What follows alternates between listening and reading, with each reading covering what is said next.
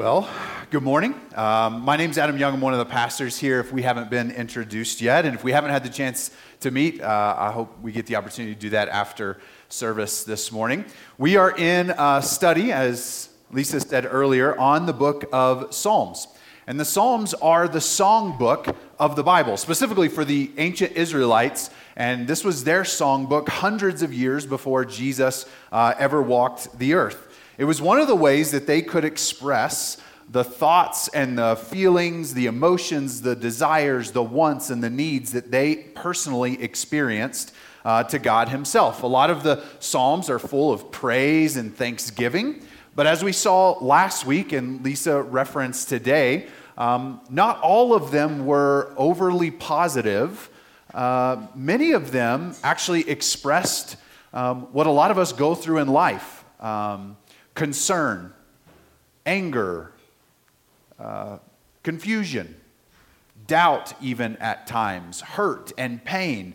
We call these lament psalms. They were an opportunity to express what the Israelites were experiencing personally and corporately to God in song and often in poetry.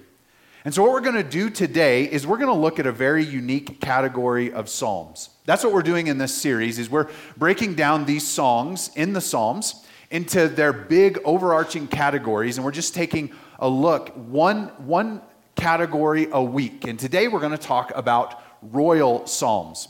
And as you can imagine from just that title, these psalms have to do with the monarchy in ancient Israel. Now you might ask, why in the world would the Israelites sing about their monarchy when they go to their version of church in the temple or in the tabernacle or in the synagogues? Why would they go and then sing about whoever was sitting on the throne at the time? It seems a little strange. And these royal psalms often were composed to correspond to a high point in the monarch's life. For example, today we're going to look at Psalm number 2, which was originally a coronation song for the king of Israel. And what we'll see is that they start to remind the people of certain promises that God had made to them. And then there's a deeper meaning that we'll come to see, that these psalms also play a very special role in connecting the Old Testament and the New Testament, connecting Jesus to the promises that were made hundreds of years before. Now, before we jump into Psalm number 2, I want to kind of go back in the scriptures a little bit to 2 Samuel. And the reason we're going to do that is in 2 Samuel chapter 7, God makes some promises to David, who will become King David. David will be the second monarch, the second king in the history of the Israelite people. God is going to speak to David through his prophet Nathan and is going to share some things, some promises that will be central and key to all the royal psalms. They're going to influence how these psalms and these songs were written and understood by the people. And so if you want to follow along with us, you can use this QR code, or if you brought a Bible, you can follow along with us. In that way, we're going to start in 2 Samuel chapter 7, verse 8. And this begins some promises that God makes to King David. And then as we jump into the psalm, these will make a lot more sense. And so here's the promise that God makes to David, at least part of it. It says, "Now therefore, thus you shall say to my servant David." So God is speaking to the prophet Nathan, and Nathan is supposed to share this with David. "Thus says the Lord of hosts, I took you from the pasture, from following the sheep, that you should be prince over my people Israel. And I have been with you wherever you went and cut off all your enemies from before you. And I will make for you a great name, like the name of the great ones of the earth. And I will appoint a place for my people Israel and will plant them so that they may dwell in their own place and be disturbed no more. And violent men shall afflict them no more as formerly, from the time that I appointed judges over my people Israel. And I will give you rest from all your enemies. Moreover, the Lord declares to you that the Lord will make for you a house. When your days are fulfilled and you lie down with your fathers, I will raise up your offspring after you, who shall come from your body, and I will establish his kingdom forever. He shall build for a house for my name, and I will establish the throne of his kingdom forever. I will be with him, I will be to him a father, and he shall be to me a son. So let's break this down. God makes some promises to David as he's becoming king. And there are a couple pieces of this promise. First, God says, hey, I'm going to give my people a home. And one of the ways I'm going to do that is by establishing a house for their king. One of the other things that God promised is that he was going to provide deliverance from all of Israel's enemies. And then there are some really big picture promises made here. That the line of David's successors, those who will continue to sit on David's throne, will inherit what God calls an eternal throne. And that these anointed ones will be called God's own sons. So those are some really, really important pieces of the promise that are going to influence how the Israelites would sing these songs that had to do with their king. And so to set the tone for today, what we recognize is that when we read the Psalms, especially the royal Psalms, there's several layers of significance.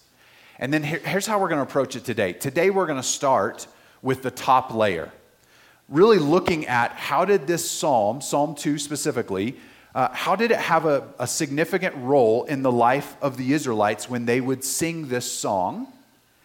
And then we're going to start to dig a little deeper. Not only are we going to look how this fits within this perspective of a Davidic king, that means just a king that came from David's line. But as we dig deeper, what we're going to realize and what we're going to see is that for the early Christians, Psalms like this, and specifically Psalm 2, started to take on much more significant meaning. Because not only do these songs talk about the actual king, they imagine an ideal king. The kind of king that really no human could really fulfill. And they're going to start to imagine an ideal king that would come. And as the early Christians started to reflect on the Old Testament, they started to see Jesus appear in the pages. And as we'll see, they started to see Jesus appear in Psalm number 2. Psalm number 2, along with Psalm 110, are the most quoted sections of the Old Testament in the New Testament. They're one of the most important passages for the early Christians. So we're going to start diving into Psalm number 2 together. We're going to break it up into 4 sections. And we're going to do that for a couple reasons. If you actually have your Bible open, you'll notice that it's divided into 4 sections in your paper Bible. There's 3 verses, and then a space, and then 3 verses, and then a space. So we're going to follow along with that division. And the reason we'll do it is what we'll notice is that each section comes from a different perspective and a different focus. The first one will be a focus towards the whole world, but in a pretty judgmental perspective. Then we're going to turn our attention to God the Father in heaven from the perspective of the congregation. Then we'll look at the perspective will be to God the Father in heaven from the perspective of this anointed king, this anointed son. And then we'll turn back to looking at the world, but with quite a different perspective and tone as we close out. So let's start by looking at this first section in Psalm number 2. This is how it begins. Why do the nations rage and the peoples plot in vain? The kings of the earth set themselves, and the rulers take counsel together against the Lord and against his anointed, saying, let us burst their bonds apart and cast away their cords from us. So as this psalm is starting, it's almost as the writer of this song is sort of asking this question of like, what in the world is going on? Who's really in charge? Now, if we're honest, some of you, maybe all of us, have at one time or another asked this question. We've felt this way. We've looked up and said, are you listening? Do you care? Do you see what's going on all around us? That's kind of how the psalmist is starting out. Why are things going this way? Here in the beginning, in this first verse, there's a word used. It's translated here, plot. Why do the nations rage and the peoples plot in vain? And this is actually the exact same word that's used in Psalm number 1 that we read a few weeks ago, but it was translated a little differently. This was from Psalm number 1. Blessed is the man who walks not in the counsel of the wicked, nor stands in the way of sinners, nor sits in the seat of scoffers, but his delight is in the law of the Lord. On his law he meditates day and night. This is the same word that's used in Psalm 1 and 2. And so we get this contrast between those who are blessed, who are happy, who find joy in life because they're spending all of their energy meditating on the scriptures, versus we get this picture of the world who's spending all of their energy meditating on how they can fight against what God is trying to do in this world. And then something interesting, I don't know if you noticed it, comes out. But there's a reference to the anointed. Now, in most of your English Bibles, this is capitalized. Now, that's something that the translators of your English Bible are trying to draw your attention to, because this is translated from ancient Hebrew. And in Hebrew, there are no lowercase and uppercase letters. So in the Hebrew, this wasn't uppercase. But your translators are trying to draw your attention to there's a significance in this word. So this word anointed comes from the Hebrew Mashiach, which we transliterate Messiah. The Hebrew word that we understand as Messiah literally means an anointed one. Just as an interesting point of fact, our English word Christ comes from the Greek word Christos, which also means anointed one. So Messiah and Christ both mean anointed one.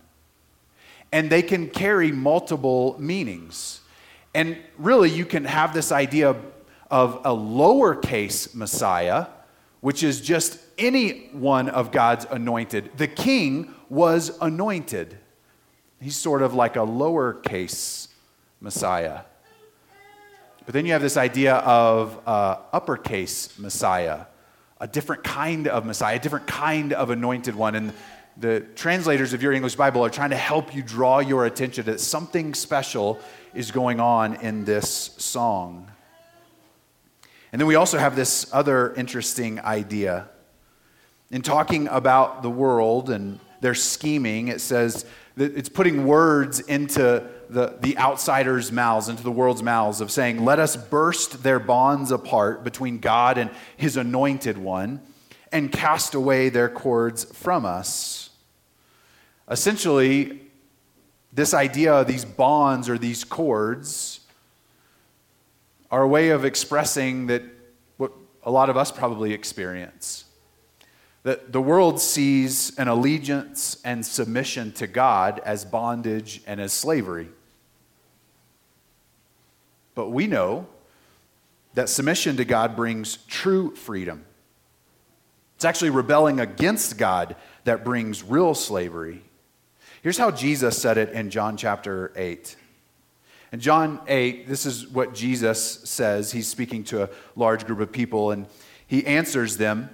They're having this conversation, asking one another questions, and Jesus replies to him at one point saying this, truly, truly, I say to you, everyone who practices sin is a slave to sin. The slave does not remain in the house forever. The son remains forever. So if the son sets you free, you will be free indeed. The reality is that we are all slaves of something. We're all servants of something. Really, it's just a question of what. Are you a servant of the world? of culture? Are you a servant to your own desires and sin? Or are you a servant of God? It's not really a matter of if, but really to whom or to what. And then Jesus draws this interesting parallel between a son and a servant, which seems odd. But if you think about it for a minute, it makes sense. From the outside perspective, for a short window of time, there isn't a whole lot of difference between a servant and a son. Both are expected to be obedient and allegiant to the Father. Both are expected to do what the Father says. Teenagers, this may be the most relevant thing you hear today. Because sometimes you feel like a servant, right? Clean your room, do the dishes, pick up after the dog, take the dog on a walk.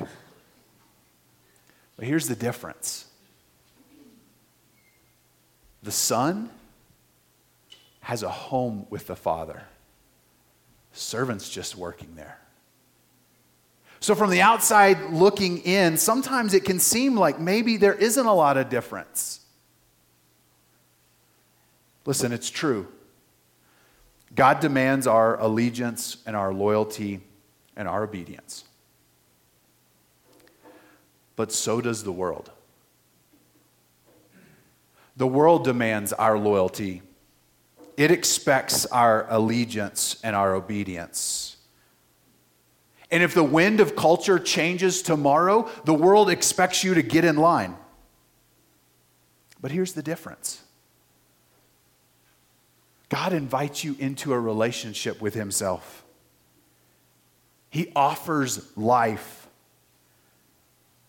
And he's willing to fulfill the righteous requirements of the law that you can't fill on your behalf. The world has no loyalties to you. The world doesn't care about you. The world is waiting to chew you up and to spit you out. The world demands everything, but offers nothing. God demands your whole life, but in exchange, offers to give you a better and more abundant and eternal life in return. The world thinks we're in bondage to a religious system, but we know that we're in relationship to a loving God. And so the world looks and thinks that it can see bondage. But the reality is we know that in God we find real freedom. Let's keep reading. The next section. We're going to change perspectives now because instead of looking at the world, we're now going to look at God the Father in heaven. Psalm 2, verses 4 through 6. He who sits in the heavens laughs. The Lord holds them in derision. Then he will speak to them in his wrath and terrify them in his fury, saying, as for me, I have set my king on Zion, my holy hill. The biblical writers don't want to just express truth to you. They want to impress truth upon you. And they'll use stylistic language to do that. So, exaggeration and hyperbole, metaphor, contrast, using surprising language. They'll do these things to kind of grab your attention, to impress upon you this message. And so here they have God in heaven just laughing. You know what this reminds me of? How many of you have seen Indiana Jones and Raiders of the Lost Ark? Okay, so for most of you, this will make sense. This is what this reminds me of. Do you remember the scene when Indiana Jones, he's running through the town, and all of a sudden, as he's being pursued, he comes into this huge crowd, and in an instant, the whole crowd splits open, and here is this guy carrying this enormous sword. Do you remember the scene? This is what the scene looks like. Here's Indiana Jones, and this man has this enormous sword, and he starts flinging it all around, doing all these impressive moves, entirely intended to intimidate Indiana Jones, to let him know, look at my skill and my weapon. This is a picture of what's about to happen to you. And if you know the movie, Indiana Jones, Harrison Ford, stands there, looks at him, and then just pulls out a gun and it's done. And then he just moves on, right? That's what this scene in this movie reminds me of, this scene in the Psalms. The nations are plotting and scheming against God, and we open up this song almost in like, oh no, what's going to happen? Is God even in control? Is he going to do anything? And then God's in heaven kind of chuckling, as if the nations are really a threat at all to him. But then we shift from his laughter to his wrath. A reminder that the nations, or God's enemies, aren't going to get away with anything. It's not that God isn't going to bring judgment, it's just delayed judgment. But the Bible talks about this delayed judgment and what purpose it serves. In 2 Peter, Peter, one of the original disciples of Jesus, is reflecting on this very idea about the brutality of what's going on around them and in their world, and why isn't God doing something about it right now? Here's what Peter says.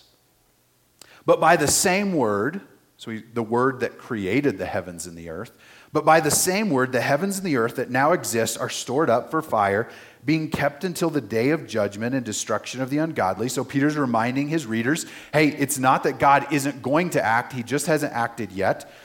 But do not overlook this one fact, beloved, that with the Lord, one day is as 1,000 years, and 1,000 years as is one day, reminding us God works on a different time frame than we do.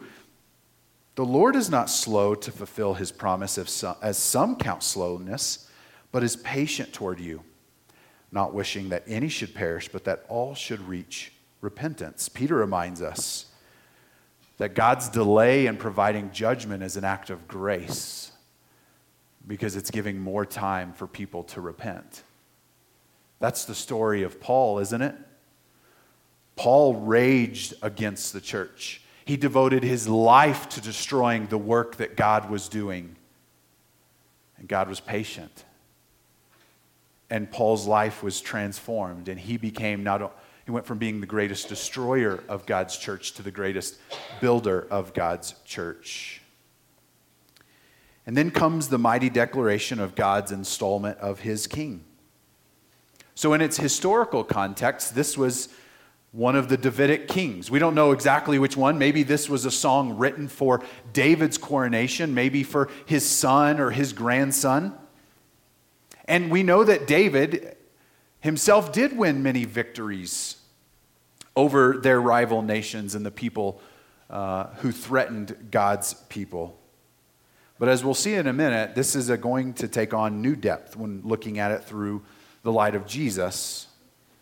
But regardless, the point is still true for us today, as it was for the Israelites who sang this song almost 3,000 years ago. Don't let the current condition of our world or the current times deceive you. There's only one supreme ruler. He rules ultimately, not from a local throne, but from a heavenly one. Let's move on to the next section. Starting in verse 7, I will tell of the decree that the Lord said to me. So now we're speaking still to God the Father, but now we're coming from the perspective of this anointed one, this anointed king. And he's saying, the Lord said to me, you are my son. Today I have begotten you. Ask of me, and I will make the nations your heritage and the ends of the earth your possession. You shall break them with a rod of iron and dash them in pieces like a potter's vessel. Remember what we read in 2 Samuel chapter 7, that to be God's anointed one was to be his son. And God did use the anointed king to accomplish this on a very time-limited and micro scale. But God will accomplish this fully on a universal scale through another king. Let's move on to this final section, Psalm 2, verses 10 through 12. And this is how it closes. Now, therefore, O kings, be wise, be warned, O rulers of the earth.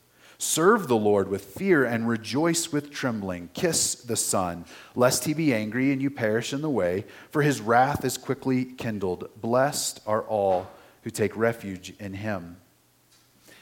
So what we started this song looking at the world, looking at how they come together to plot and to scheme against the work of God. And now we're going to close by turning our attention back to the world, but from a very different perspective. Based on the trajectory of this song, at this point, we would expect the attention to turn back to the world as God just destroys all of his enemies. We would expect God's wrath and anger to be on full display. But that's not what we see. Actually, it's the opposite. Instead, we turn our attention back to the world from the perspective of God's grace as he appeals to all to turn from their sin and turn to him. This was always God's plan. This was always God's plan for the nations. When we think about the people of Israel, this whole kingdom that this song exists within, if you go back to Genesis chapter 12, it's the beginning of the Israelite people. It's when God establishes them as a new people and his people. And here's the promise that God makes to Abraham, who's the founder, the original father of all of the nation of Israel. And this is what God says to him: I will make of you a great nation. Up to this point, that didn't exist. And I will bless you and make your name great so that you will be a blessing. I will bless those who bless you, and him who dishonors you I will curse. And in you all the families or nations of the earth shall be blessed. The plan was always that God's blessings would flow to Israel so that they could flow through Israel. That was always the plan. Now, they didn't always do a great job at it. Oftentimes, because they're humans like us, they love to hoard God's blessings as though they're meant just for them. But the plan was always that God would take these people, bless them, so that his blessings could flow through them to all the other nations. God wasn't playing favoritism. He was just using the Israelites to funnel his blessings to the world. And so it should come as no surprise that in the end, after God is not threatened by their plotting and scheming, and though he has established his king to rule and to reign over his people and to protect them, at the end, the heart is always turning towards others with grace, inviting them in. The New Testament writers, in light of Jesus, love to reflect on this psalm. It's one of the most quoted passages of the Old Testament in our New Testament. Here's an example. Here are some of the places where Psalm 2 is quoted from directly. Now, there's actually more allusions to this psalm, but these are direct quotes. In Acts chapter 4, we have the early Christians reflecting on this psalm as they are experiencing the world hating and persecuting them. Several of the members of their early church, just after Jesus had ascended back into heaven, they started preaching about Jesus, and immediately they were facing obstacles. They were being arrested and persecuted for their faith and their preaching. So they gather together and they quote this psalm in their prayer and praying to God, saying, God, remember when the nations raged against our people when David was king? Well, now they're raging against us. And so even though it felt like chaos surrounded them, they were reminding themselves that God is still in control. This won't be on the screen, but here's a part of their prayer.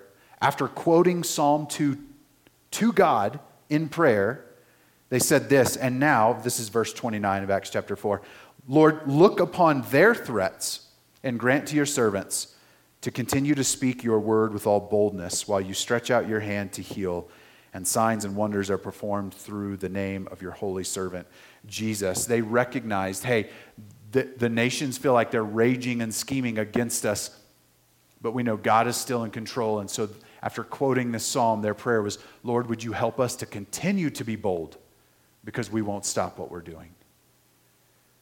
In Hebrews chapter 1, there's a recognition that no human king ever fulfilled all that God had promised to David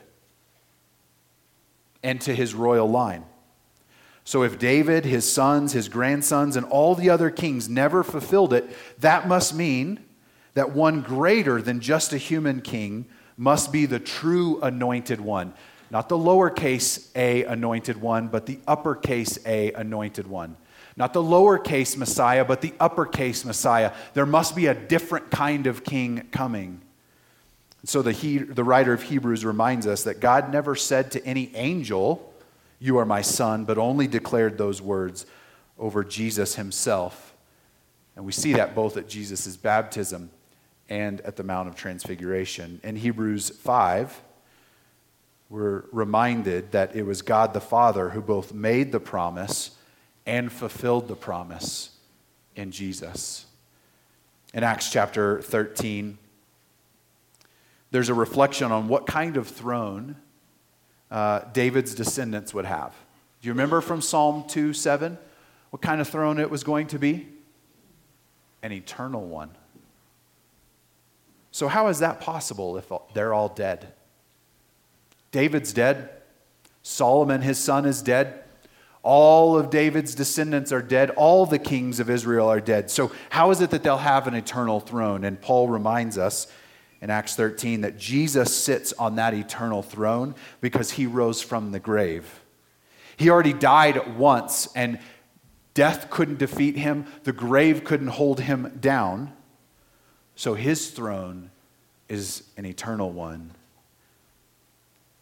Psalm 2 is quoted in Revelation 2 as a reminder to the believer's victory in Christ. That God wasn't threatened in Psalm 2, so whatever comes our way, God still won't be threatened. In both Revelation chapter 12 and Revelation chapter 19, we're reminded of Jesus overcoming his enemies in the future. That the promise that God made to David and to his descendants wasn't just that they would defeat the physical nations around them, but one day the true king, the true anointed one who would fulfill all these promises would defeat all the enemies, not just the ones we see, but the ones we don't see. So in the end, though it may seem that the world is against you, and it is, Jesus promised that if the world hated him, the world would hate those who follow him. And sometimes it feels like chaos rules the day. You look around and it doesn't seem like God's in control. It doesn't make a lot of sense about what all's taking place. It feels as though everything and everyone around may be raging and plotting against you. It reminds us that God will be victorious over his enemies, and that he keeps his promises. Here in the end, there's two things that I want to close our time with. One is verse 11. Serve the Lord with fear and rejoice with trembling. It's an interesting combination of emotions. Rejoicing and fear. But that is what Christian worship is. It's a fear of God in awe and respect of his mighty power and his authority and his holiness, and rejoicing in the reality that he enters into relationship with us. That we can be in relationship with this awesome and powerful creator. And then here at the end, it's a call to all the other kings of the world. Remember, verse 10, now therefore, O kings. It's a call to all the rulers of the world. Verse 12, kiss the Son. Now, in the Western world, and for us, like kissing's weird because it's reserved for just very intimate relationships, right? Husband and wife, parent-child, right? It's an expression of intimacy. You know, my kids are a little bit older. We're high school, middle school, one in elementary, so my youngest is 9. And sometimes my wife and I will talk about, like, do you miss the really, small baby stage? And most of the time, like, the answer is no. I don't miss the late nights. I don't miss the bottles. I don't miss the diapers. I love babies. I love holding babies. I also love giving them back after a little while. You know, the one thing one of the things I miss the most that my wife and I will talk about, when they're about like 1 year old and they give those big, slobbery, open mouth kisses. You remember that?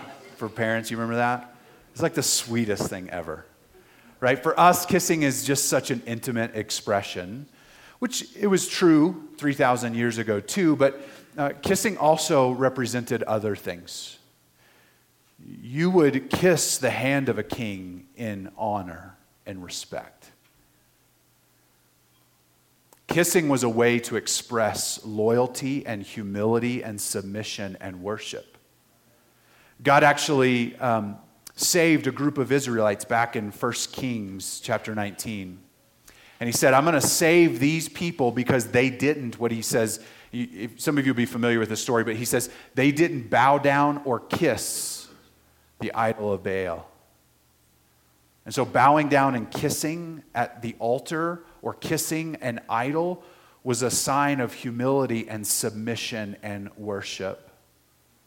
And so the call here is, don't fight against what God is doing in this world. Come and submit yourself and worship the Son. And so that's the invitation for you today.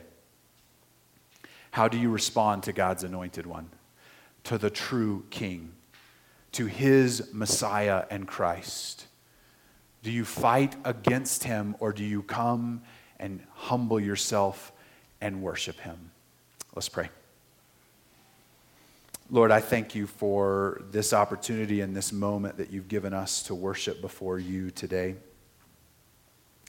to recognize you as the true King. Jesus as the anointed one, as the King, as the Messiah, as the Christ, who came to do what no human king could do, could never fulfill. To sit on an eternal throne and to defeat all of your enemies. So Jesus, we come to you with the only appropriate response, and that is humility and worship. We come to the Son of God, the anointed one, to offer our lives to you. And so, Lord, that's what we do. I'm going to ask you to keep your eyes closed as we enter into a time of response. And it's an opportunity for you to come before God in submission and humility and worship. And if you'd like to stay seated in just an attitude of prayer, then that invitation is open for you to do that. If you'd want to get out of your seat and just get on your knees as a sign of submission and prayer, then don't worry about anyone else around you. If that's what you feel led to do in this moment as an expression of what's going on in your heart, then you do that. We're also going to have the opportunity to stand and to sing, to celebrate the goodness of our God and what he has done for us. And also a part of our humble submission and worship is going to the table with the bread and the cup that remind us of the sacrifice that Jesus made for us. Because he defeated death, if we will give him our life, he in turn gives us eternal life. If we will make him the king of our lives, he will rule and reign in our hearts, and with him we will be victorious. And so as a part of your worship response, we invite you to the table this morning. Lord, thank you for who you are, the ways in which you speak. King Jesus, may the way we humbly submit and respond to you this morning be appropriate for who you are and all that you are worthy of.